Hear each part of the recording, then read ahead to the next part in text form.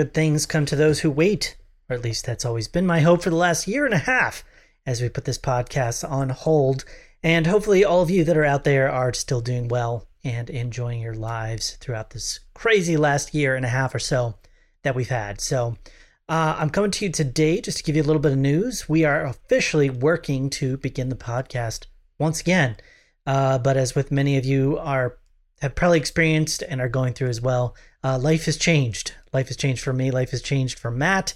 There are many new and different and exciting things and bad things, good, bad, otherwise, going on in our lives. And so prior to the episode start, I just wanted to give you guys all kind of a heads up of where we're at with things. Obviously, life is still crazy. There's still closures and things going on with virus stopping and busyness and everything like that. And so we're going through a little bit of a stylistic change, I would say, with the episodes. We're not going to be probably doing quite as many episodes, as many recordings as we've done in the past. We're probably going to be releasing fewer just due to time and money and livelihood limitations. I know Matt has undergone a career change over the last year and a half. I as well have taken on a number of different projects and jobs that have kind of kept me busy. And so, but they're good things. I think there's some good changes that you guys will see. One of the big things we're going to be doing here, instead of just Matt and I limiting ourselves to reviews, we're going to be doing more of a group setting, a lot of times more of a group discussion, which I think is very good when it comes to podcasting and talking about reviews. And so we'll continue to make these reviews real and interesting by adding new and diverse and different views into the podcast. And so I hope you'll continue to listen and check things out. I hope you'll continue to enjoy the episode. And as always, stay connected. To connect with us on our website, realreviewmedia.com, or facebook.com/realreviewmedia. And coming up next, you will hear us doing our first review back, which will be James Gunn's The Suicide Squad. Check it out. Welcome to The Real Review, sponsored by PickTalk and Parametric Studios, where you get some of the latest happenings, real thoughts, and real perspectives in the world of film and television.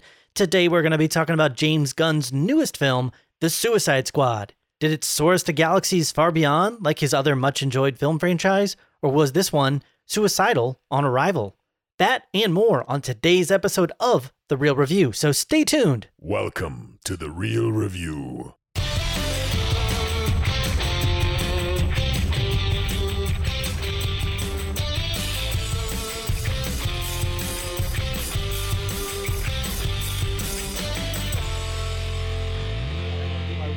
I remember my first friend who had the dial-up for Prodigy. He I had a remember the Prodigy dial-up, account. yeah.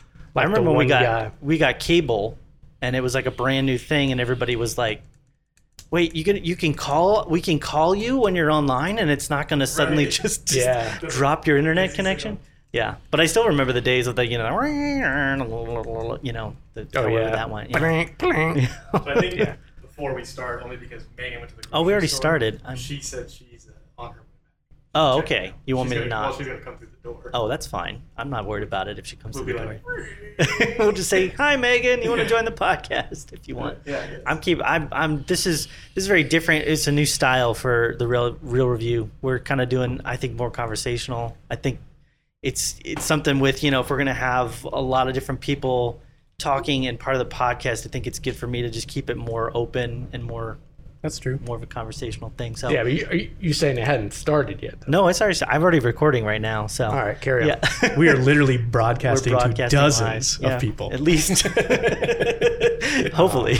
Yeah. Just kidding. Like no 3, 2. No, I'm not going to do a countdown. 2 and a 1 silent countdown. Yeah, I'll do all the pre-roll stuff. Do I'm going to it. have that before the episode even starts and stuff like that. So No problem. again, I'm trying to make this more just like a conversational thing that we're talking more about stuff. I mean, the main goal of this obviously is to talk about the film. And so we're going to be talking about, The Suicide Squad, which we all had a chance to see. I went to the theater and saw it, which is like a new thing almost again.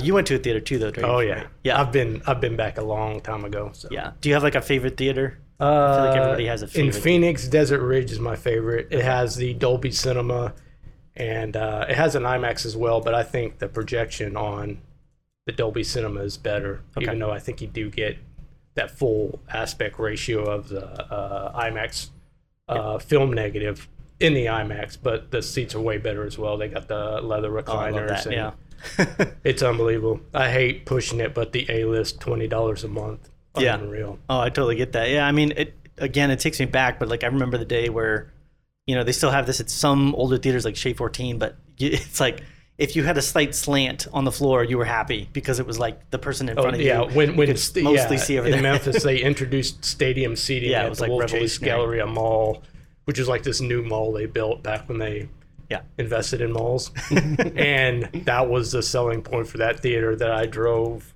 30 minutes for the stadium seating. It was epic. And I remember when they first got a digital projector, and I think it was for the Star Wars stuff. I want to say it was the Star Wars is when the prequels. Yeah. When I can't remember exactly, but I noticed a huge difference. Yeah. I'm not like Tarantino. I don't care how it's projected. I like the aesthetics of the uncleanliness of the like the film effect and the projection. Yeah, when I get a the big haze of cigarette smoke floating up into the that pubic hair in the side, corner.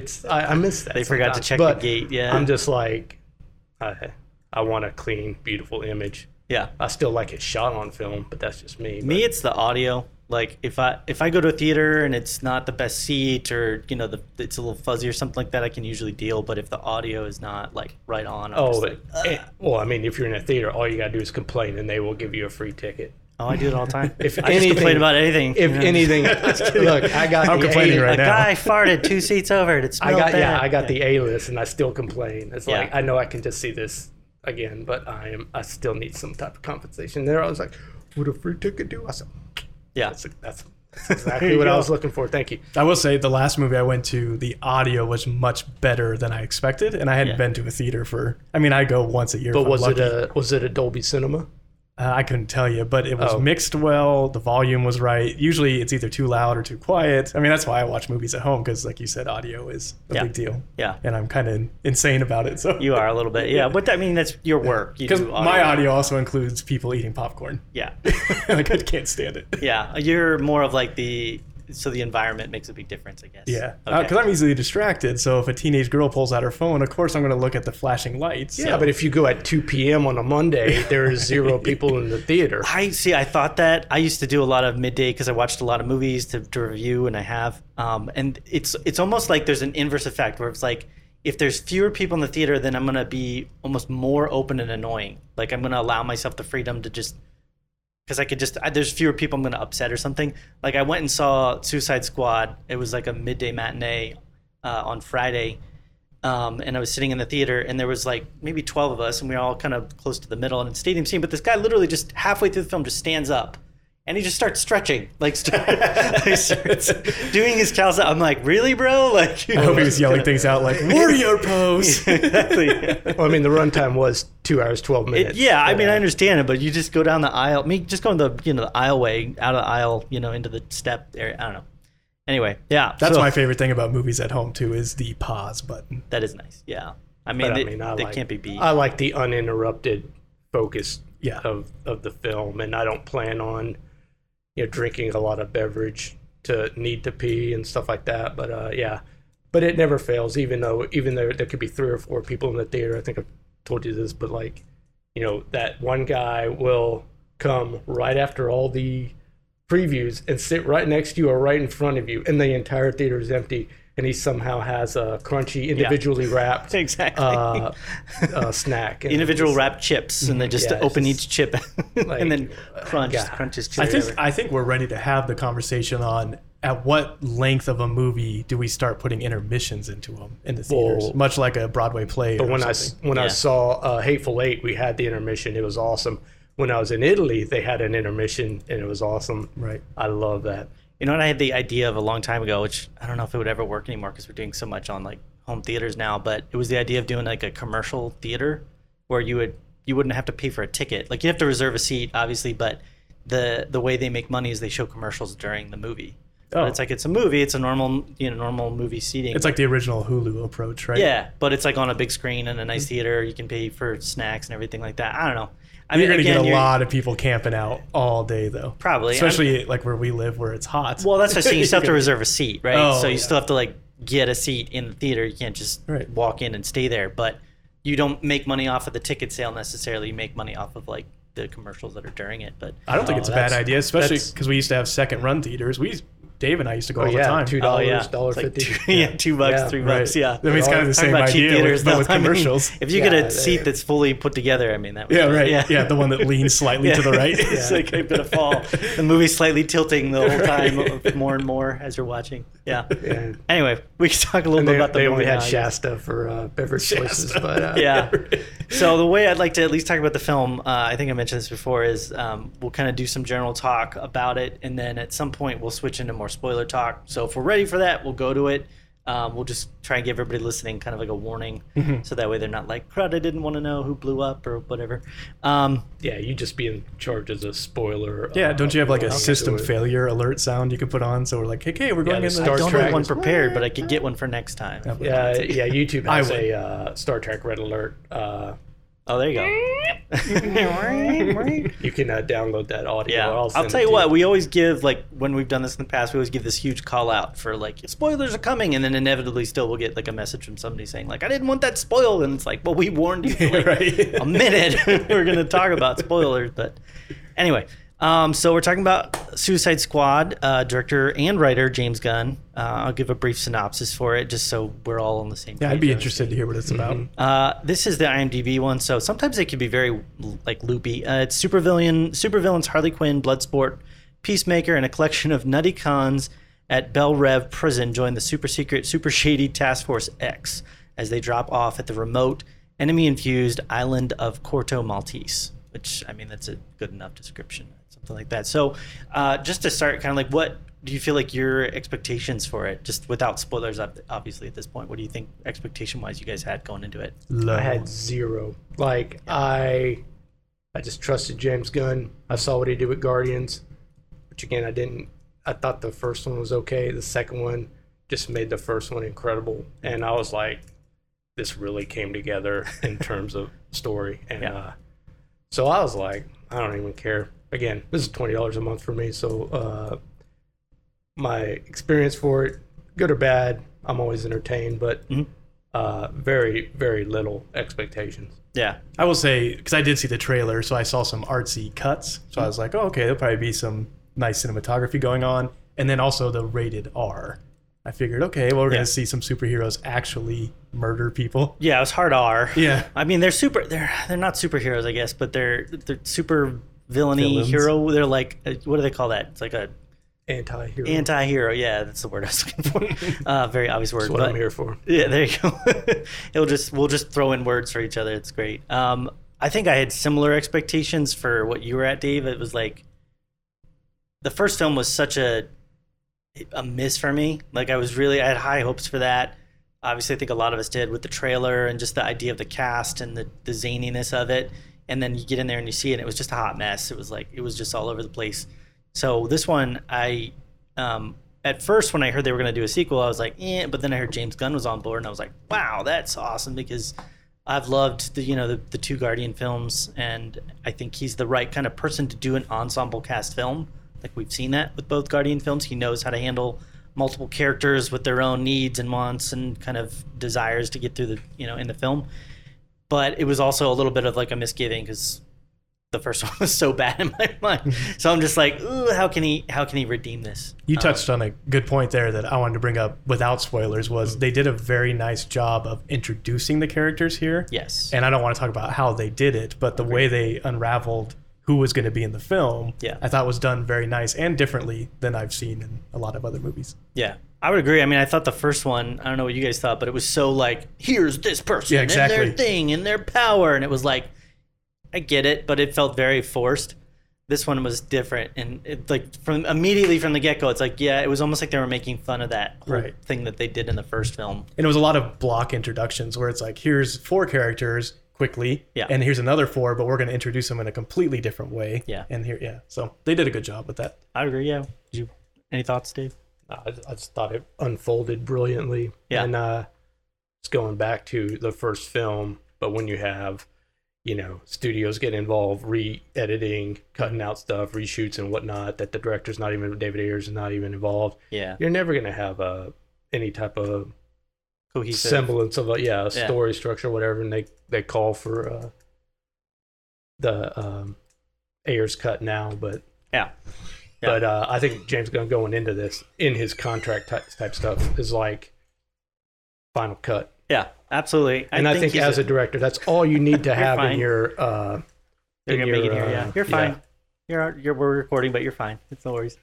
I told Ross was like, let's not do this. She's gonna get home and have a bunch of groceries. I was like, it's totally fine. It's more casual. So Yeah, if we're in your way, let us know and we will move for you. We're fine. Okay. Yeah, don't try to make noise. So we're talking about the David Ayer cut. Yeah, I mean he's come on record numerous times now, specifically right around the release of this, and said that the film that they released, the original Suicide Squad he did, was nothing like his original intent and his original cut. The way it heard it was that actually the studio that edited, or the production company that edited the trailer, was actually handed the rights to edit his entire film. To re-edit. Yeah, to re-edit it basically, and then it turned it into kind of like the more music video styled movie that they made, which I rolled my eyes at, like the character introduction, little, it turns into a video game at that point with the stats and stuff, and I'm just like, And that stuff went so fast that I couldn't even read half of it. Yeah. Bang, bang, bang, something. You're supposed to read this, but That's a good thing I wanted to bring up about this film. The text was kind of annoying at some parts, but I liked how they tried to integrate it into the film. Yeah. So when they would say, months before, or this character's name. Yeah, I think the first time it happened, I thought it was cute. Right. Good way of putting it. And then the second and third time, I was like, all right, it's getting a little old. And then the fourth or fifth, I was kind of like, all right, it's kind of silly and kind of fun. And if I could just distance myself from that aspect of it. I think one of the things that I was thinking throughout the entirety of this film actually was that it's really not a film that you're supposed to approach super seriously. I think if you're the kind of person that goes into like any film, but in particular like action films or superhero films, and like I really want to like take this serious and like the characters and then you're not gonna have a good time in this movie at all, because it's from all the way down to not getting into details of it, but like the backstories for some of the characters and the over the top ridiculous level of violence that happened at numerous times, and the way that people were killed at different times. There was so many elements to it that, like, I mean, the Weasel character, like, right. how do you take this movie seriously? Right. And I think he was doing his best to embrace that. Now, whether or not and he set it up accomplished quickly, like, hey, you're not going to learn a life lesson from this, Right. but just sit back and enjoy it. Yeah, just enjoy the craziness. What you're shaking your head like no? Well, I felt like it had like great messages about I wouldn't say friendship, but just there were like a lot of learning lessons. It can be crazy, bloody, crazy, over the top action, and still have like character arcs, and still have all these little spoilers. They did. It was a great film. Right. Yeah, I would agree with that. And I think where that came together for me personally was in the third act. Like the first act was very much just setting up the characters and the story.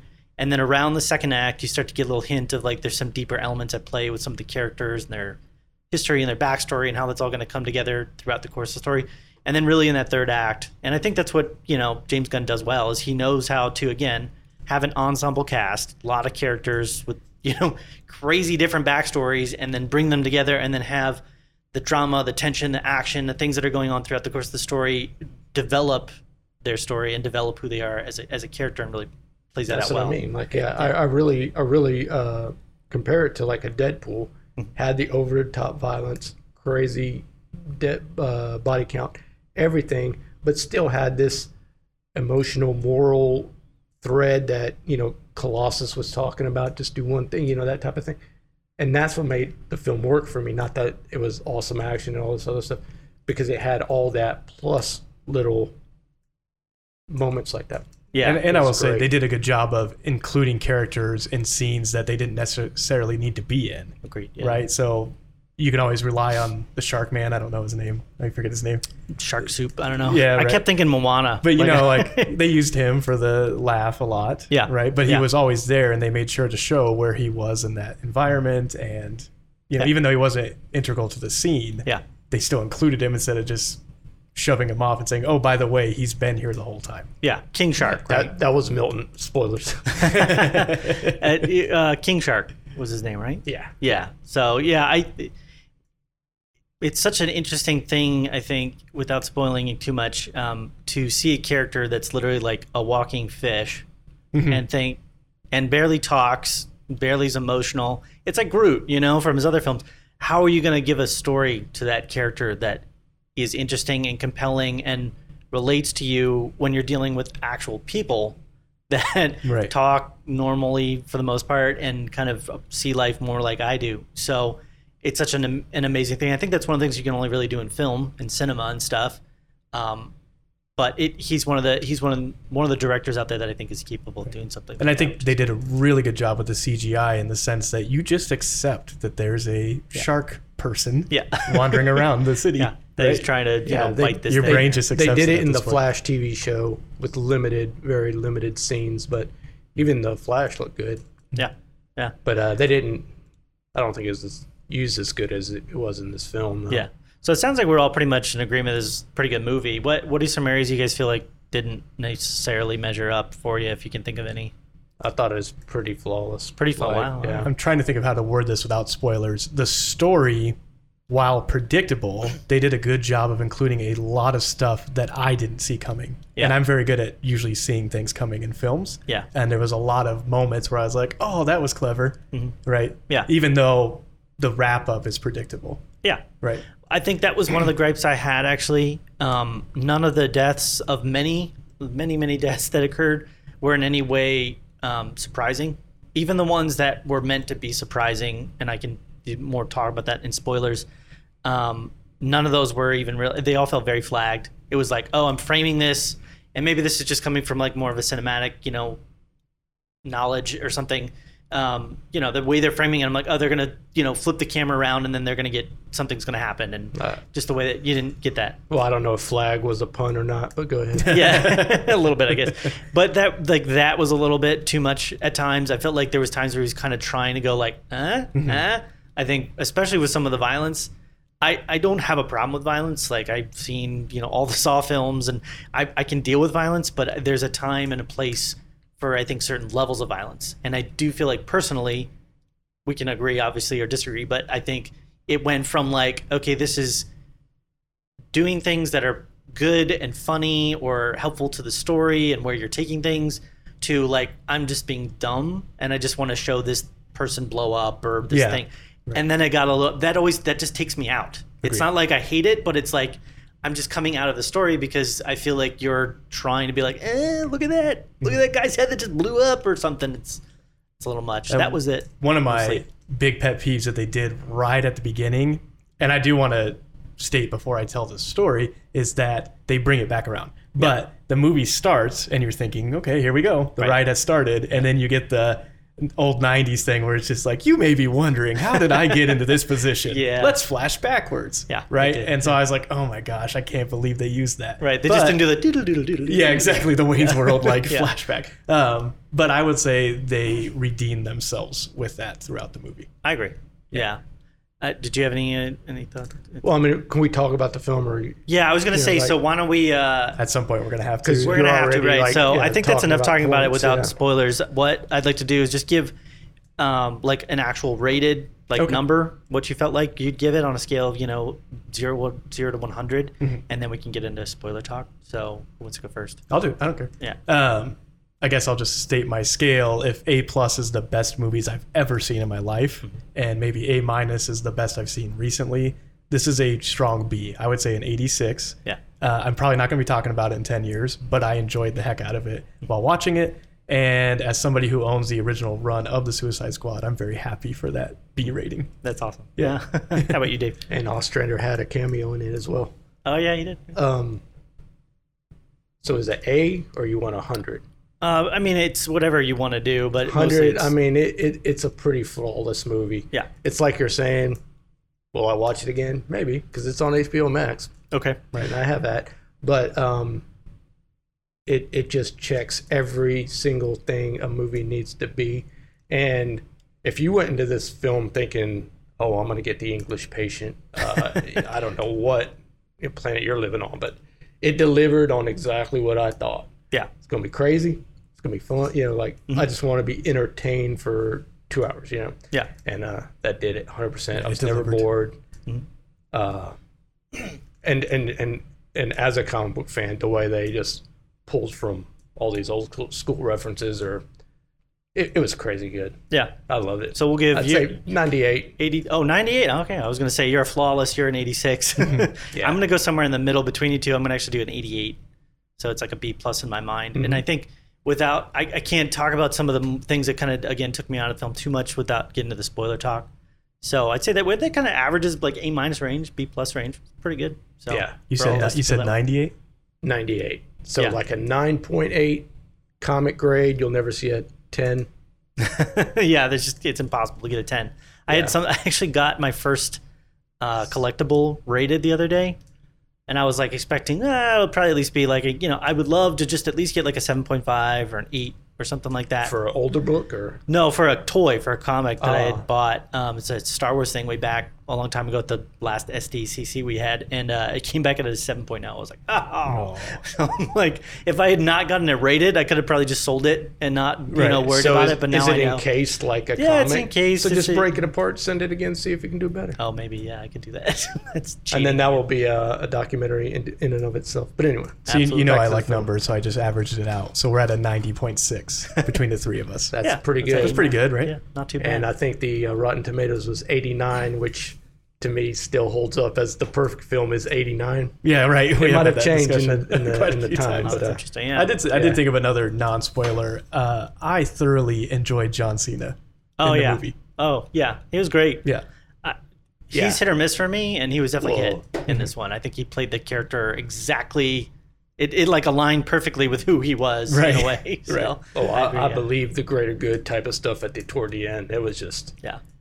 again, to me, that's just good writing. Yeah. Well, let's get into the spoiler talk then. If you Yeah, want. Let's do it. So do the alert sound. Well, I don't have. Wow, if somebody can make that sound well, Cut to I'll it, just count us down. I'll do like 5, 4, 3, 2, 1, and then we can get into spoilers. So if you're listening now, you don't want any spoilers. You don't want to know who dies, why, how, what happens at the end. Stop the podcast. You've got all the info you need. Come back after you've seen the film. 5, 4, 3, 2, 1, and everyone dies. And everyone. not Literally everybody, but everybody. Damn nearly near. everyone. Yeah. But I tell you, going back to what you said, I don't know if you're saying you're disappointed at it, but like earlier, Yeah. the way it cuts after that massacre, which is awesome because Yeah. the marketing on this really focused Oh yeah. on all those characters. Oh yeah, and that's what I they're big thought was names so too. You've got brilliant, Michael yeah. Rooker, and you've got Pete Davidson. You've got people that are well I- recognized faces. Yeah, but And so you're thinking, oh, these guys are going to overcome. They're going to save the day. I thought they were gonna die, but I didn't think in the first 5 minutes. Exactly. Yeah. So you're like, maybe you're you know, really- the Javelin dude will cut it because I don't really know who that guy is, or TDK, whatever. I know who Nathan Fillion is, but then I feel stupid. I bought a pop which was for TDK, thinking he's going to be like a big part of this movie, and I'm like, oh, that's cool. And then he's like out in the first 5 minutes Right. of the film. I did like But how they. still, it might, less is better, I did like how they introduce him and say, "What's your name? What's it mean? What it means the letters, right?" It's Yeah, it TDK. means the- And then she's like, "The It's distance." like, your name's letters? Yeah, It's like, right. all names are letters. yeah. Yeah, all these are But letters. that like his superpower, you Yeah. know, his arms come off. And It's he one of those slaps conversations that's like a stupid conversation, but they're able to make it make sense, even though they're not writing the basic premise of it, but they are at the same time. people. Right. I thought that was really good. And Yeah. so that's one thing I wanted to talk about too. They picked a character like the Polka Dot Man Yeah. that you wouldn't think would be like the Grand Wizard, right? He's the most powerful of all of them, right? And David Desmolchin, I freaking love. Right. But then they took like TDK and it was just like, you could see him in the room thinking, how do we do this guy? And they say, well, his arms come off and he slaps people. Yeah, Right. I would think Like, he's And it was so completely. pathetic. It was so- slapping. right. You He's see, like, I was like, They're just like, I was then like, grab a gun, dude. I was just shouting. They're at them. shooting his arms and he's just rolling on the He's ground. like, My arms! I don't know if it was just his arms. I mean, maybe he could detach a leg or a head or something like that too, or maybe individual fingers or something. to me, but that's comic That was kind of the genius, so point, just yeah. the slapping. Yeah. So I was into it at the very beginning because anything that opens up with "Hello, I'm Johnny Cash," Yeah. like I'm paying attention. So yeah, that was a good opener. Yeah. And again, we were talking about how they kind of like, I guess you could say they usurped expectations here, but they did it in a very effective and a good way. It wasn't like we're like, aha, I got you. It was more of like, I'm just going to make this interesting and dynamic and go in different directions than you might have expected. But like, they started out and they don't even really give you much of a character breakdown. Like we're like right in, you get a very brief, like this is who this person is, and it's like they're immediately, because in the last film it's like, oh, we're gonna give a 30-minute intro for all of the characters and how they act, And by the end, you won't That's care. what I mean. and by the end you won't care, because it never feels like really good, because it's like, well, they're gonna die anyway, so why would I give so much time to build? And that's kind of where, so it was like the film almost had like two parts to me. The first part was really focused on just developing the action, developing the story, getting the characters into the world, kind of playing out those crazy, fight that happened at the very beginning. And then the second part of the film is really where you get the character development. You really get like, this is why this character is struggling with this. This is why, I summon rats with a wand, And I thought that was really nice, because I feel like if they, a worse director would have just given this like a quick little one wrap up, like, well, you're just going to die, so I'm just going to move this into like you getting killed off in some ridiculous fashion. Or a worse director would have gotten so bogged down in like the second act with, well, I have to give these like deep, compelling, reasons for why this person is that and that person's that. And then you end up with this thing where it's like some of the characters are well developed and some are not, which was what we had with the last Suicide Squad, because you have like two characters that have this deep backstory, but the other ones you're like, you don't really have much to you. And so it was well balanced. And I think that's why I enjoyed it so much. And I think they did a good job holding off on getting too deep with characters until they slimmed down the roster. Absolutely. They kind of needed to do that, yeah. Yeah, but even in the intro, almost all the characters were given equal time, and literally 3/4 of them were gone. That's something I did want to talk about after we got into spoilers was, so you introduce the first people on the plane, and you only about half of them, I guess, right? And because they're all talking to each other, and that's how you learn who's who. And then it cuts to the people in the control room placing bets on who's going to live and die. Yeah, it was like and that's how you figure out who the That's rest of them are. And I just thought that was really clever. Like, instead of just going around the table and being like, I'm so-and-so, and this is what I do. Yeah. Right. I thought that was really clever. I thought the tie-in with, I think that the organization, that was one of the weaker points to me. It felt a little too, I get that this is, he's created this world with this film that's very over the top. It's very uber violent. It's very stylistic and crazy, and it's got really messed up ideas and people. I just felt like the characters in that office, to me, felt a little too caricaturist. I don't know, like they felt like they were trying to make, their energy level was at like a 10. They need to just take it down to like a 6, because these are people that like are in an office. They're not people that are trying to go out there and kill a bunch of things, and they're just office workers, but they're operating really. at like a 10. But none of them have superpowers. Office workers, though? I mean, they work for a government agency that sends out supervillains on suicide missions. I bet they're still doing paperwork. Yeah, they're still doing paperwork. Monday morning. Yeah. They're coding guys. They're tech people. But those characters are in the comics, so I mean, That's he's true. adhering to. I totally get that. Yeah. I think again though, it's just they exist in a world of being in an office, and if they're gonna break out of that, if they're gonna be like ridiculous, then it's like I need a bit more reason for why they're like that. I mean, that almost makes sense for the real world, but these are comic books. They got to be crazy. The movie's crazy, Yeah, And I think movies, go ahead. so. Well, just setting up the movie and letting you know what kind of movie you're in for. It starts with who's the guy with the ball that has the long hair. Savant. Yeah. So he's just bouncing that ball around, and then the bird lands, and of course we all think the same thing. Yeah. Is he going to do this? Yeah. And it hangs on that moment because the director and the writer know, like, they want to show you what kind of movie. This is the opening scene. Yeah. And then of course, spoiler, he Yeah, throws it at the bird. First death in the movie is a bird. Yeah, but that also like sets it off where it's like, okay, like they're not going to hold back on you. They're going to do this. I haven't dissected it, but the birds are a theme in the film itself. I haven't really I figured out noticed what a it bunch means, of but them. there's a lot of birds in it. Yeah. Did you notice that? I noticed the birds. I mean, obviously the scene where all the birds get burned to death, which was kind of But they're caged birds. Yeah, caged birds, but they served a lot of purposes. One, to show you the levels to which things have fallen. I think when they get burned up and destroyed, it's like to show you like, okay, we're dealing with a very different leader now, of this government, which I thought was effective because they'd been set up this like beautiful thing that was Harley Quinn loves the birds and they're a sign of freedom and everything, and then so I thought that was a really good thing. And I think one of the things James Gunn does decently well is set up and pay off. Set up and pay off. That's what I mean. Yeah. It's like that's just writing 101 almost. You know? Agreed. I think that was one of the good things, and at times we talked about this, but one of the bad things is there was a lot of times where the payoffs were so flagged to me, I saw it coming like a mile away. Like the scene with Harley Quinn, which she's talking to the leader, and he's up against the glass, and they had it framed in such a fashion that like, he did the perfect turn, and then it's like I literally am sitting there going, okay, she's gonna kill him. I didn't know she was gonna shoot him. I thought she was gonna push him out the window or something. That's what I'm saying. Like you can say like, oh, I knew she was gonna. So did you know she was gonna kill him?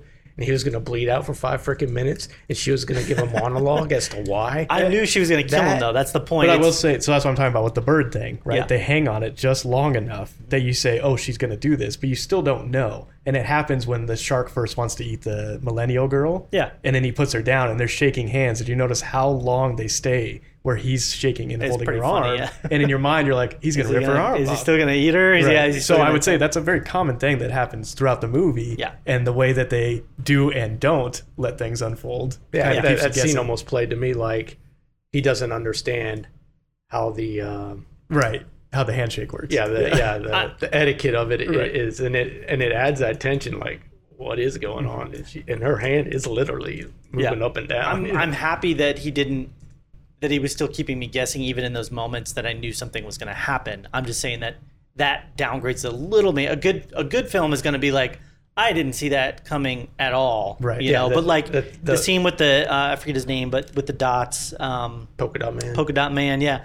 Like he's shouting, I'm a super. I'm like, he's gonna die. Sure enough, I'm like, something's gonna fall on him. And then sure enough, boom, he's Right. dead. You know, it's like I saw, and then like when King Shark is playing with those guppies and they finally break free, I'm like, okay, those things are gonna be, They're evil. gonna be evil. And I they agree. start biting Yeah. him and they're eating him, and it's like everything about that made sense. I think one of the things that did catch me off guard a little bit actually was that third act twist where you find out that like, okay, the Americans are not just doing something to like save American lives or people's lives, but they're actually involved in this, and that their organization is cover-up, trying. It's a yeah. cover up. That was actually a good twist that I did not Right. see coming, And I that's thought that what was I a mean. good That's the first time I like really was impressed with Rick Flagg's character, where when he comes to realize that, he's like, I'm getting this information out. Like I loved that whole scene with him and Peacemaker. Yeah, I mean, it was a That sad was a way. brutal fight too. Yeah, when Joel Kinnaman's character goes out, I mean, it was a sad Colonel Rick Flag. It was very sad. It was weird because it was like I know him from the first movie. He's survived this entire second movie.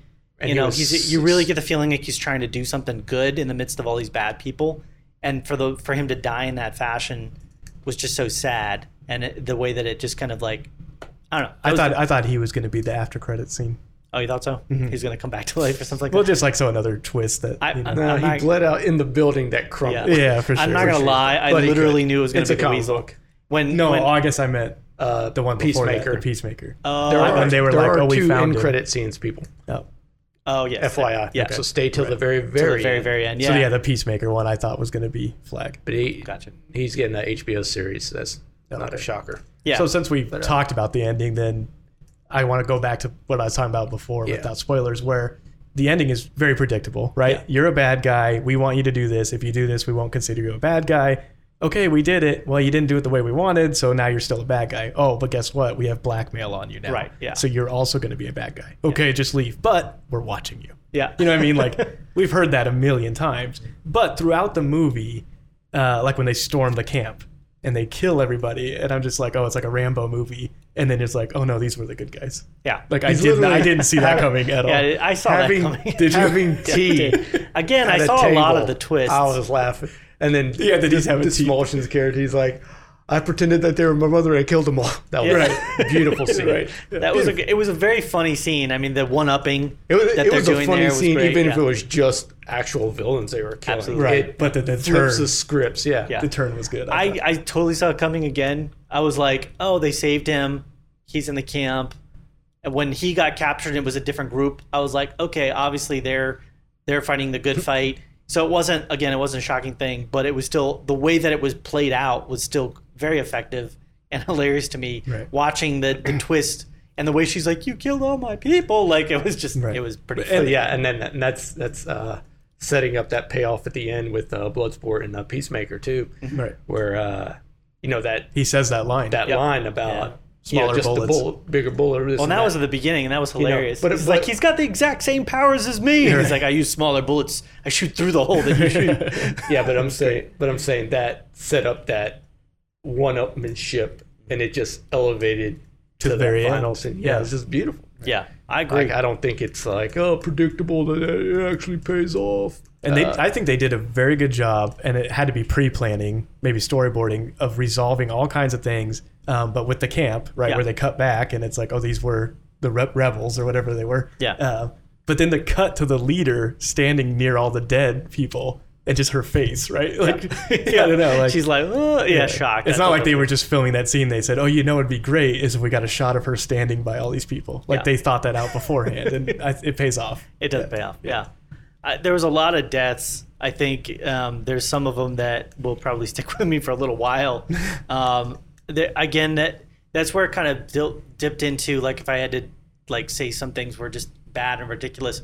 There was a time some of the deaths just seemed like, okay, I get what you're doing. You're trying to make it grotesque and bloody and over-the-top violent, but it was like, I'm not getting anything from it. Maybe that just comes down to, like, some people enjoy that level of violence and gore in film. I just think if there was 3 or 4 scenes, like when the Thinker finally gets his, I was totally fine with him suffering and it being a painful death. I thought she was just gonna, like, rip him apart. The fact that she ripped him apart and then flung him against the wall and he burst into, like, Right. a giant thing of goo, Right. that didn't add anything. I was like, you've already ripped him apart. He can be dead. Throwing him against the wall and getting the giant thing of goo, again, to me, that's like that extra step of, like, And- I'm just gonna go really far with this. Right. And how much of that was my prior movies, I wasn't allowed to go Yeah. very far. So I'm going to take it to the It extreme. felt like Yeah, that. That's it did. interesting you say that. But I did like then when Harley Quinn is walking through that hallway, just Yeah. demolishing people. Which- but then they yeah. not replace the blood, but they're covering it up with flowers, flowers, and yeah. birds and Animated Animated. Yeah, Again, exactly. I really actually thought that's interesting you said that too, though, because it's like I really was sitting here thinking, did he go so hard on this because he's had his hands shackled by Disney in the Right. Marvel films for so long?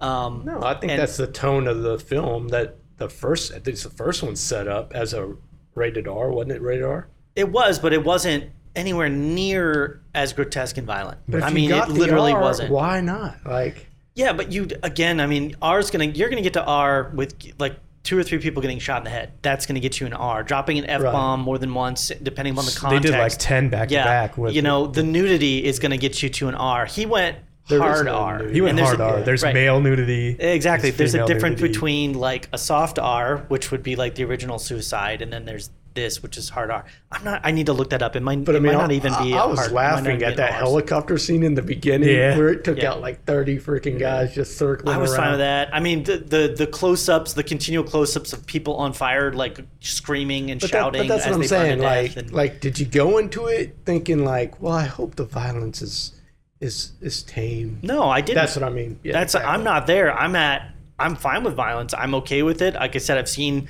Saw films. I've seen plenty of films that have had a ton of violence and been totally fine with it. But there's a difference to me between necessary violence, which is like aiding and adding to the characters and the story and the plot, and literally just focusing a shot on a scene of grotesque, over-the-top violence for like an elongated period, just to go, look how violent it is. And that's where it makes me feel like maybe James Gunn's saying, I have the freedom to do this, So I'm going to. I'm gonna do it. I don't know that. Like we'll see in interviews, and I haven't seen a lot of his interviews, or maybe in future films. I mean, I don't know if you're consciously aware of it, but like, I'm sure there's like effects people that's like, hey James, I can make his head explode if you want. He It's might have like, just been "Ah, like, yeah, that let's do sounds it." great. Yeah, Right, do it. And I'm sure a lot of that is him working with the effects people and telling them like, I want this to be this way and so violent, and they're like, oh yeah, well it's like, when he rips them apart, we'll have their guts like fly out and land on the ground instead of like, we're just gonna rip them apart. It's like you said with the you know? Thinker. It's like he hit the wall. There was a conversation where somebody said, more blood. Exactly. Right. And you have to push for that because you can cut things like that out very easily, and the scene literally does the exact same thing in my mind. Yeah. The guy died. He died terribly in a way that he deserved, probably. But anyway, I thought that one of the only other things character-wise that I thought was very mismanaged, out of all the characters, I thought they were all handled very well. But the Thinker was actually the one character that I felt like was kind of mismanaged. I never got any sense, I never cared. from him that he was actually this like super intelligent, like he was in the position that he was in because of who he was. It felt like we just need a bad guy that has a little bit of a quirk here, Right. so we're gonna make him the thinker. And he even says, well, I've been working with this thing for 30 years. When Right. you got the job, you're Yeah. the most experienced. Yeah, it's so like, I get. there wasn't an intern that's been there for 10 years. He just didn't seem necessary to the plot. Like it Exactly. just seemed like they needed another bad person. And I there. kind of got a little confused. And it could have just been me. Maybe I drifted off. But Maybe. they went to the bar to meet him, right? Yeah. And then Yeah. they Well, just wait for him. They didn't meet him. Oh, there. wait. Yeah, for him. to Yeah. catch him. Yeah, they Right. went to the bar to catch him there because they had said earlier that he frequents that. It's a Oh, gentleman's okay. So club. that's what I missed. Was Yeah. that they were waiting for. I thought they were there to meet him. No, Oh. no. Which I thought that was fine. The only other part that was a little silly was the one hit kill or whatever that was. The scene where they're talking about, have you ever heard of the one hit kill? And yeah. then they all do it. The one hit kill. I was like, that was a scene that had no setup. Right. Like if they had talked about that earlier on the plane ride, or they'd been like, yeah, man, I can kill a man with one hit, and then the other guy's like, so can I. And he's like, well, I can do it with one finger. Like if they'd done something like that, Right. then when you have that scene in the trailer, that would actually been really neat because it would have been like a setup and a payoff. As it stood, it just kind of felt like we just Especially need these with guys the- to break free. Especially with the cigarette, which again rated R, so you can have a cigarette. Yeah. So maybe that's the only reason it's in there. But like, didn't you think he was gonna do something? I thought he with was the going to do cigarette? something with a cigarette. I thought he was going to like shove it in lean his forward eye. and hit him in the face. Yeah, and it was a That's little how- bit. Yeah. It was a little bit less. Which would make the line "I don't even smoke" pay off better. Exactly. Like I'm willing Like, to do well, why whatever did you I get a have to cigarette? get Yeah. out, including smoke a cigarette. even if he just Yeah. burned him with it just to distract him or something. Exactly. Like that. But, yeah. I It literally did nothing. there was a ton of. I mean, we talked about. There's a ton of moments in the film that really were good setups and payoffs in my mind.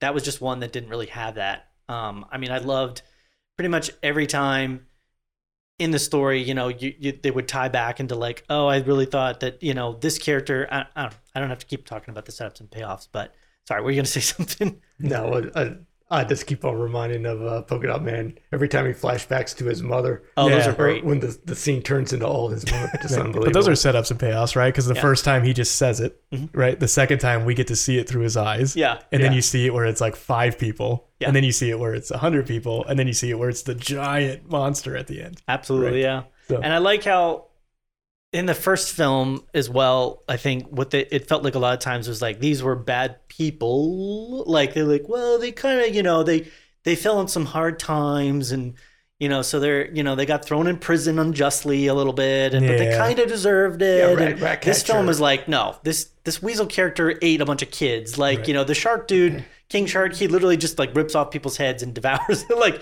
these are bad people. Except and for they do the bad Ratcatcher. things. They made a point to make sure that Ratcatcher Except for 2 Ratcatcher was 2. like, I just liked rats. Yeah. And I Wha- stole something. Yeah. Well, and she was a bit I unjustly robbed a for sure. bank and they used rats and they Oh, they thought said it was bad.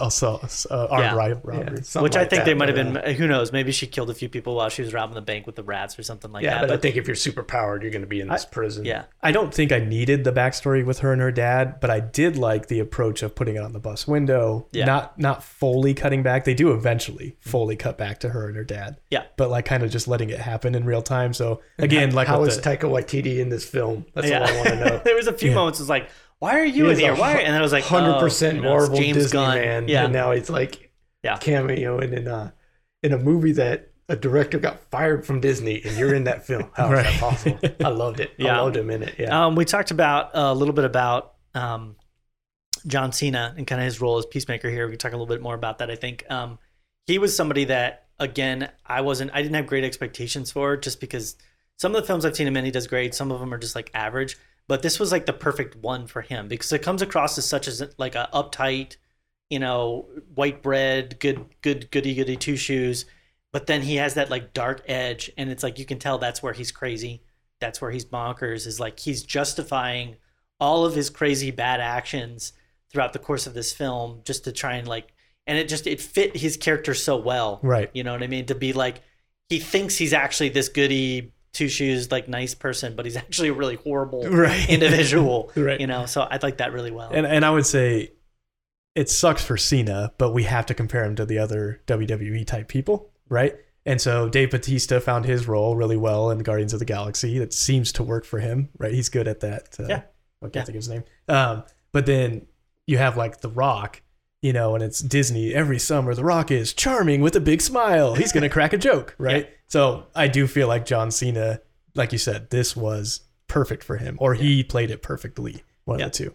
It really felt like, in a small sense, somewhere throughout this writing and production of the film, James Gunn's goal was like, I'm going to make a non-Marvel film. Right. Not just I'm going to make a film that allows me the freedoms to do stuff, but I'm going to kind of like go against. And there was some inklings of that, I feel like, in Guardians of the Galaxy 2. The Guardians of the Galaxy 1 had violence and it had death, but 2 had a lot more violence and death. I mean, you talk about the scene where they're literally like torturing people and launching them out into space, and the way they just like killed the entire ship full of people. You know, there was a lot more violence in the second film, and I saw that idea of James Gunn that he could go to a very potentially dark, crazy place if he wanted to. And then this one was like just, you know, kid in a candy store, like free reign, like run into violence, all the violence you would like to run into. But a lot of that is why this movie works. It feels like nobody was sitting there going, you can't do that. Yeah. Or you got to inject this into there. Yeah. Or, you know, it's 2021. We got to make sure we hit all these check boxes. Like, it really felt like they gave him the keys to the kingdom and he made a movie. Absolutely. Right? Yeah. And it has its flaws. And having a problem with that head exploding with just a little bit too much is proof that he could do whatever he wanted. Right. Yeah, exactly. Right? I'm glad they gave him the freedom to do it. I mean, there's constantly been conversations about Marvel directors and the frustrations they have because they're working with such a controlled environment, and they have to hit controlled. certain I marks. literally think they're plugging those directors in from it's all brand recognition only. I don't think they actually want them. You know, like I've seen other interviews like, well, I don't know how to do action, you know, or direct action. And they were like, literally like, don't worry about it. We have people for that. We have departments for that. And I'm like, it's become a machine. It has. Yeah. A good one. Yeah. But it's. Yeah, I mean, I guess I don't mean that in a bad way. I kind of compare that maybe to the music industry too, though, where I do eventually too, it but became I so do, much of a because when- machine that nobody cared anymore. Yeah. When you're like, what was it, Lord and Miller for Han Solo, you know, it's like, whoa, you're trying to have too much of your own style into this film. Which Star Wars was, oh man, there's so much we could talk about with both Marvel and Star Wars. But Star Wars was like, they did the worst in both aspects. They let the directors have too much control in certain areas I feel like they shouldn't have, and then they didn't let them have enough control in the areas that they should have. Like in particular, they shouldn't have let them have control over taking the stories in pretty much whatever direction they wanted to, because then you end up with what you had with the Star Wars sequels. It's like one film that goes an entirely different direction in the middle than the first and the last film. Right. It's like the story should have been, but give the directors their freedom to kind of, because it works. Progress We things keep in seeing the that way you time like. and again. When you let the director and the cinematographer and stuff all come together and do what they want, it works. It does, but not in a 3-part trilogy. Not in my No, opinion. I agree. Yeah. Not in a trilogy. Yeah, but but to with have one Marvel, vision, you are telling this Right. 10-year epic story that's going to lead up to Endgame. Certain so it things needs to have need quality to be control. checked. Absolutely. Well, in terms of story and in I guess tone, because I think you're not going to make $2.2 billion on a rated R film. Yeah. I mean, But, this was never going to be a blockbuster type film. I mean, Deadpool and everything. They know Deadpool an was R-rated, huge for an R-rated though. What was that? Deadpool was huge. Oh, It it's huge, yeah, broke but records for an R-rated film. You really only make huge money generally out of a PG-13. Can we just quickly? We don't have to harp on Deadpool, but did you guys like Deadpool better than this? Because I did. I did, yeah. Okay, just as much. just as much. Well, I liked that it was Well, again, set in the Marvel universe. You know, I love Right. the X-Men, so I love how it played off of that. I love Colossus in it. I love everybody. I loved Yeah. Ajax. I loved and I might, everybody. it might just be me because I like Ryan Reynolds a lot. Yeah. So yeah, He's perfect for that But it was role. perfect. But again, perfect example of somebody just letting a film be what it wants to be, not trying to reel it in. because it I works. think it's doomed. I think they're doomed for Marvel going forward. I don't see how. Yeah, again, there's a lot we talk about with both Star Wars and Marvel, but I think Marvel's struggling right now, in my opinion, because they don't really have a solid forward momentum and a sort of like they've got the same structures in place. They've got the same production teams. They've upped their game, especially when it comes to like cinematography, but their story's not really driving towards anything in particular right now. And so we've seen with like the last three the different. King. yeah, but what is King trying to do and why and how? It's like we knew Well, we need these films we to knew come from out to Iron Man, right? push they're that trying to put together narrative this forward. They're trying to put together this initiative of Avengers, right? And then as soon as we got close enough to that, we knew, okay, there's this big baddie who's basically trying to take control of the entire universe. We've had 3 films or 3 shows now, I should say, which have been kind of very, very loosely connected. I don't really see what they're doing, and it feels like they've kind of gone more with like side elements of the story. Like with Wanda, they went very big on the stylistic choices of making it like a TV show and kind of quirky in that way. And then with the Falcon and Winter Soldier was very big on the social aspect. Like I think they played up the social stories and how it impacts current culture and things like that, like hugely. And then, now we've had Loki, and Loki was kind of the first, I think it feels like, iteration into like a bigger story. But it was so disconnected from anything right now because he's not interacting with any other characters that we really know from the Marvel Universe or anything like that. So I'm not saying they're in a bad place, but in a sense, there's no driving. One of the most exciting parts about a Marvel movie is thinking like, oh, we've been driving towards X story. We've heard of this character. There's we a know of goalpost. this. Right, there's a goalpost, and right now they're on a field playing. Right. But there's no goalpost that they're renting. Yeah. It's good. And you can't even see it. No, there is. Just 6 films should have already come out by now. Probably, yeah. To explain I what that don't even goalpost think it's is, probably. yeah. I mean, they're talking.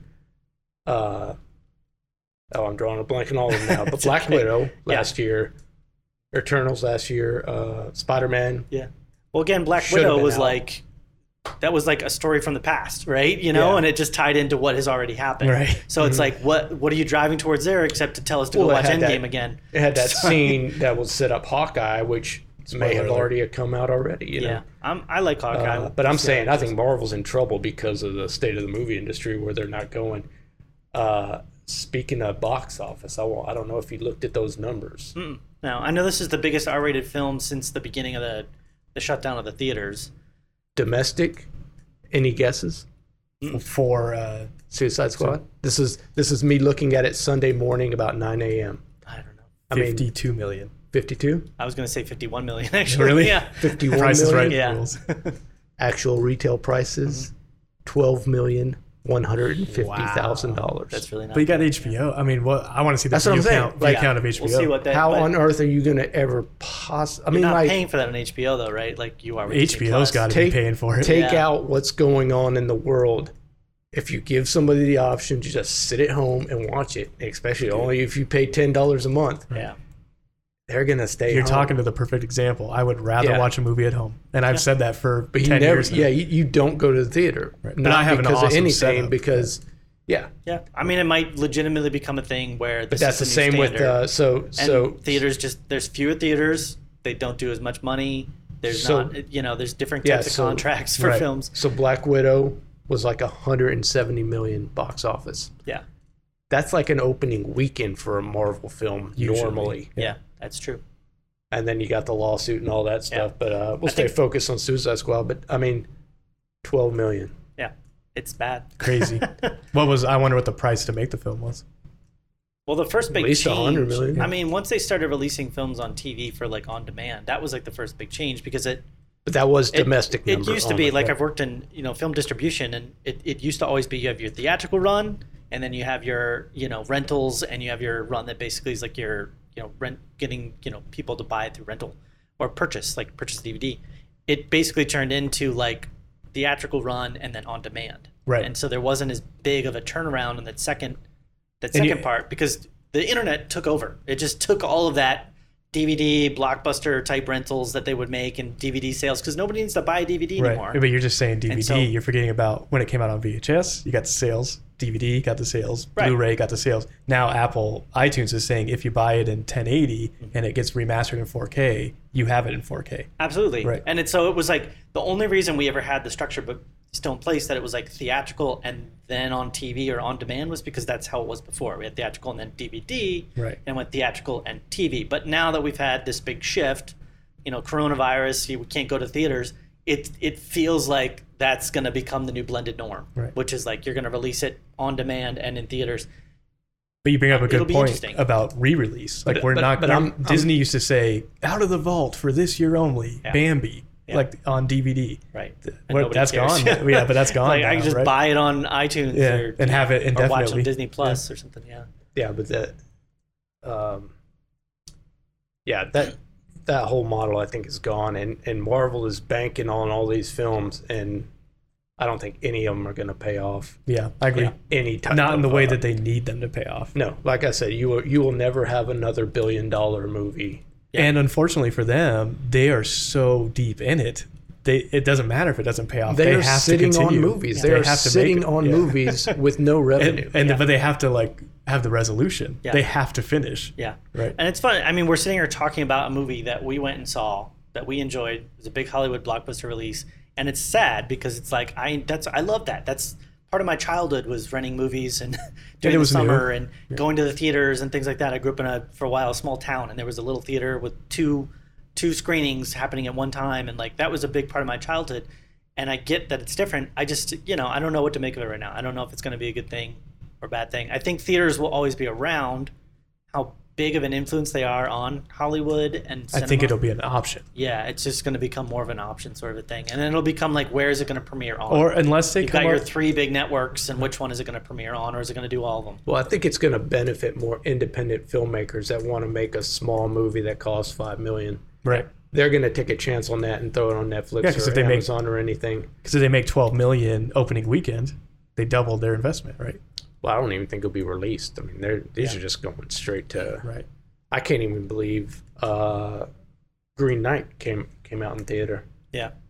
Yeah, we'll see that more and more. It was good, by I the way. like the fact that there's some films with different studios like Amazon, Netflix, even Apple now and stuff. They're making smaller films an option once again. They Even never really Green used to be, Knight- unless you raised your own money, and basically sunk it into a film, because Which we're overdue for. We're overdue for that Napoleon Like a Dynamite, renaissance. that Dazed and Confused, Yeah. Linklater. We're overdue for that Slackers. That just Yeah. like costs literally nothing to make. I think and everybody's blows still up. trying to figure out what's happening though. Yeah, right. Like what is happening with Hollywood? What is happening with streaming versus theater? Right. What is it going to be? No, I mean, like, I'm so scared for Dune. I think they're going to push it back. I think they're going to push back Spider-Man. You I think Dune's they're going to gonna- get delayed? I'm Well, excited for Spider-Man, that they just one. said, think so. I didn't read into this for sure, but they had actually said they're not going to be doing a trailer for Spider-Man. Did you hear that? Yeah, That's kind of Which interesting. It's funny because it'll probably work because Yeah. it's the first time. Oh, yeah, I mean, but somebody it's will not try gonna it see it, right? afterwards and it'll bomb because Yeah. nobody saw the trailer. I feel like they could do a teaser. They don't even have to they could literally just show clips of things places in I mean, Marvel I universe or have something. no interest in seeing Free Guy with Ryan Reynolds, but the marketing on that's hilarious. Yeah, he did a good job with it. Yeah, I he's did- always great with that though. The marketing side of things. I Right. mean, he just loves that. I think. But he's using Korg from Thor, Yeah. which is Taika Waititi, but he's that character anyway in the movie. But Yeah.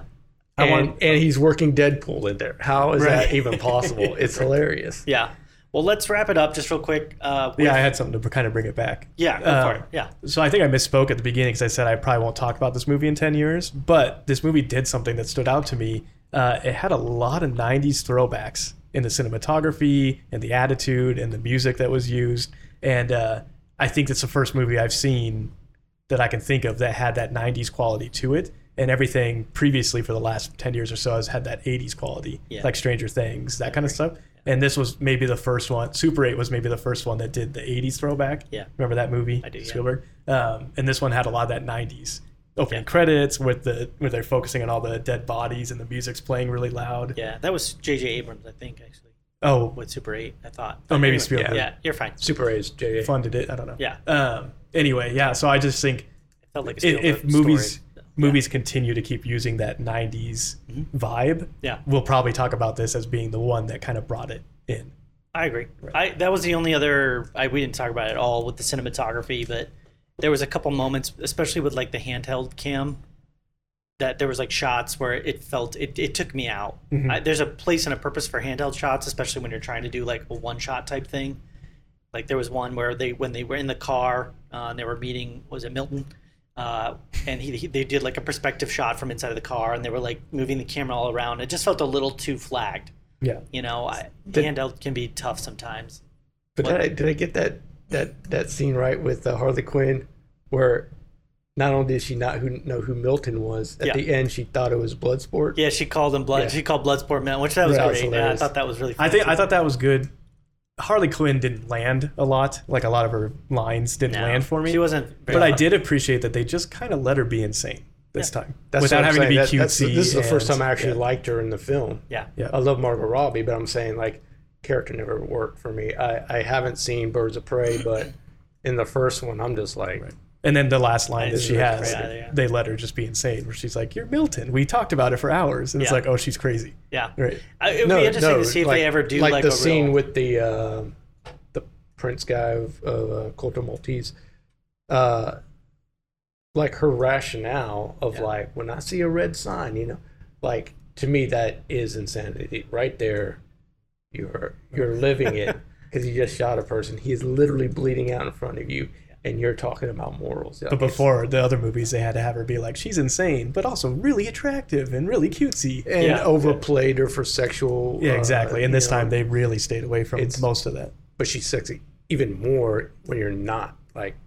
And two female characters in it. My friend Russ brought this point up that really saved the day, but not at the expense of any other character in the film. Oh yeah. And they didn't have Everybody to do was that. balanced very nicely. Yeah, exactly. It felt like to me. Back But in I the mean, back in the day when you had the two women in a movie, inevitably there would be a moment where they talked to each other and been like, "Well, the Peacemaker is really cute, isn't he?" And they didn't have to do any of that. So Absolutely. I liked that. But they had to do that in Last Jedi. Yeah, exactly. That's what I'm saying. And that's bad storytelling. When you're trying to force the story to go in a direction because you're trying to tell. But Instead of letting a character do something because it makes sense, you're just trying to force a character to do something because you have to get the story somewhere.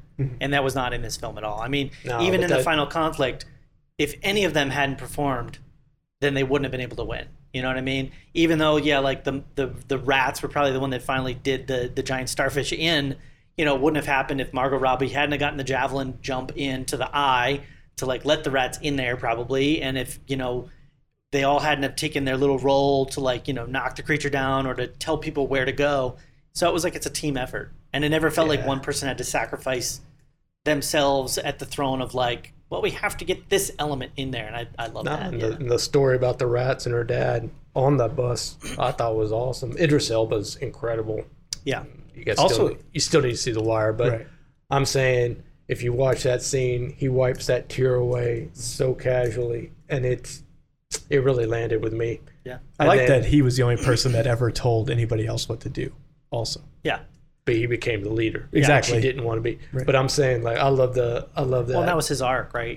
They Yeah. set that up early that he needed to be not just a leader, but like a father figure almost. And it was like he had to be the leader because he couldn't have like been a father figure unless he took that authority role in a certain sense. Right. Like if one of them was learning to be like a motherly figure, then they would need to take an authority role or something. And then, but that story about the rats that covered her to keep her warm, like the rats.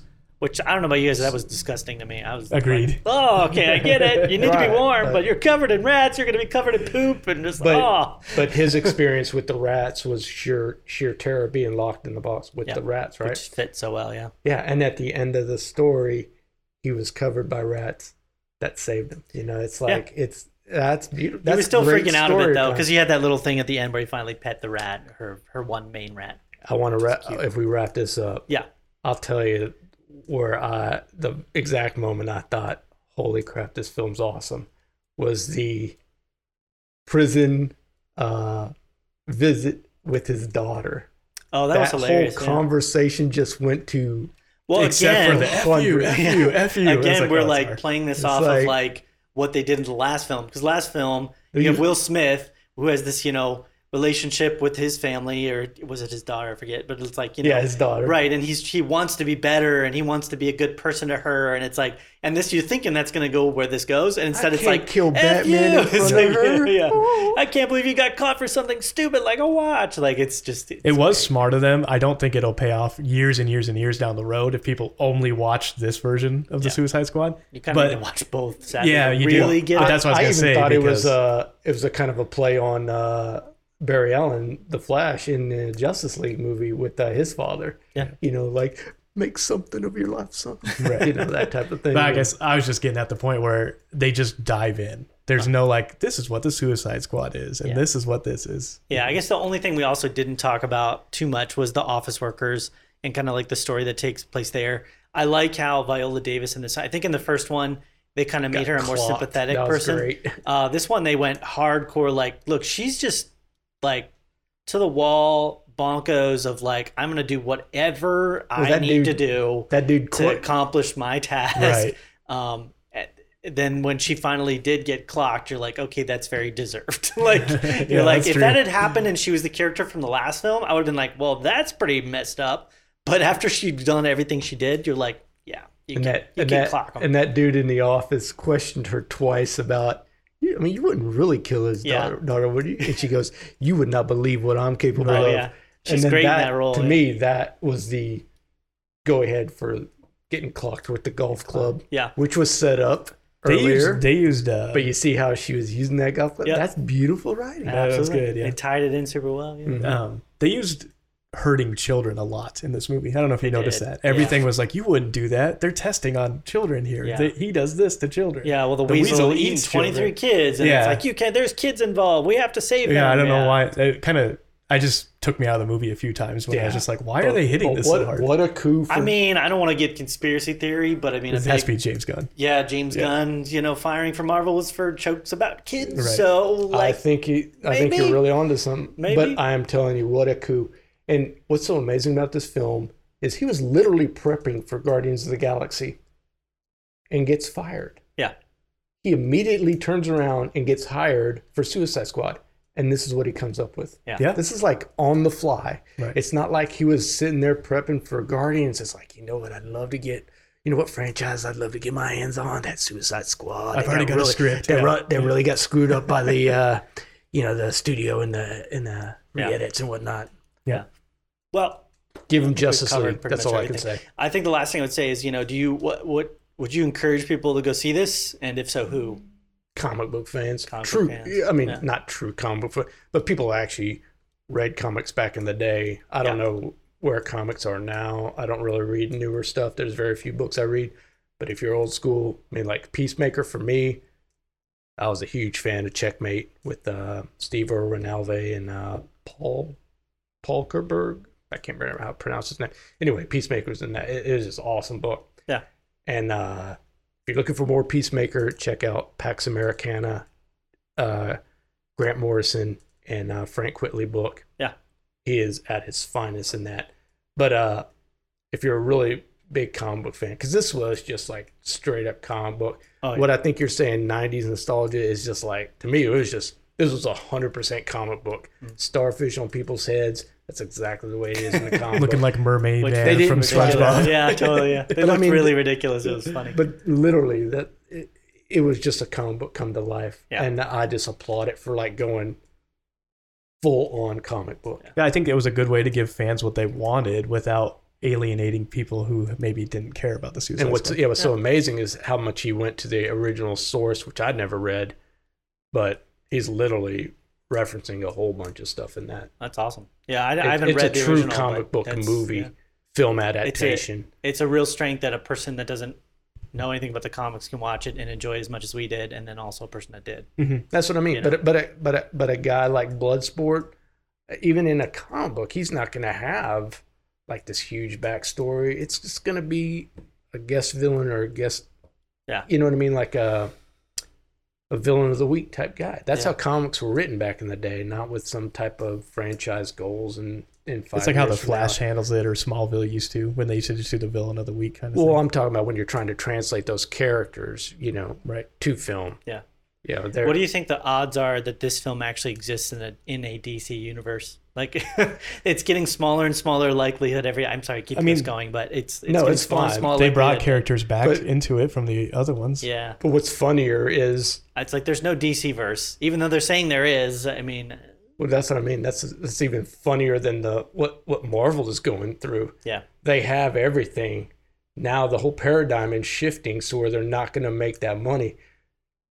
Everything they said DC was bad at or failed at is actually turning into gold, for them. Right. yeah. So, Because There's no Marvel's at the expectations point. for DC. Marvel's at the point now where they have to say, and none of that mattered.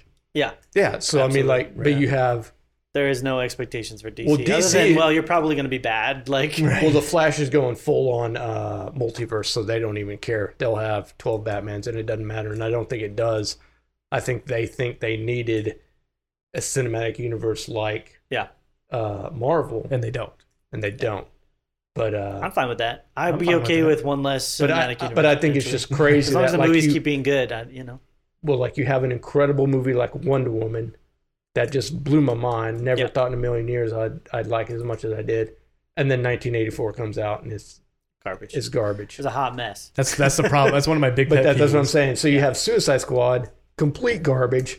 Now you have I'd like probably to give them, my favorite DC movie I'd like right to now. give them the you know? benefit of the doubt with the Wonder Woman 1984 and say that that was just the timing mixed with, you know, production limitations and budget limitations due to not releasing in theaters.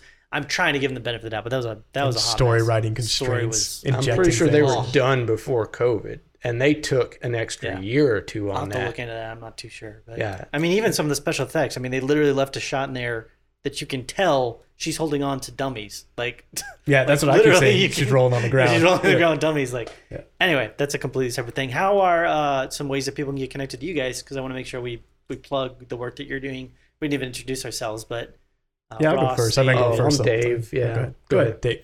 Dave, do it. Thevasic.com, VASIC, Vasic on YouTube, Instagram, _Vasic. Awesome. That's about it.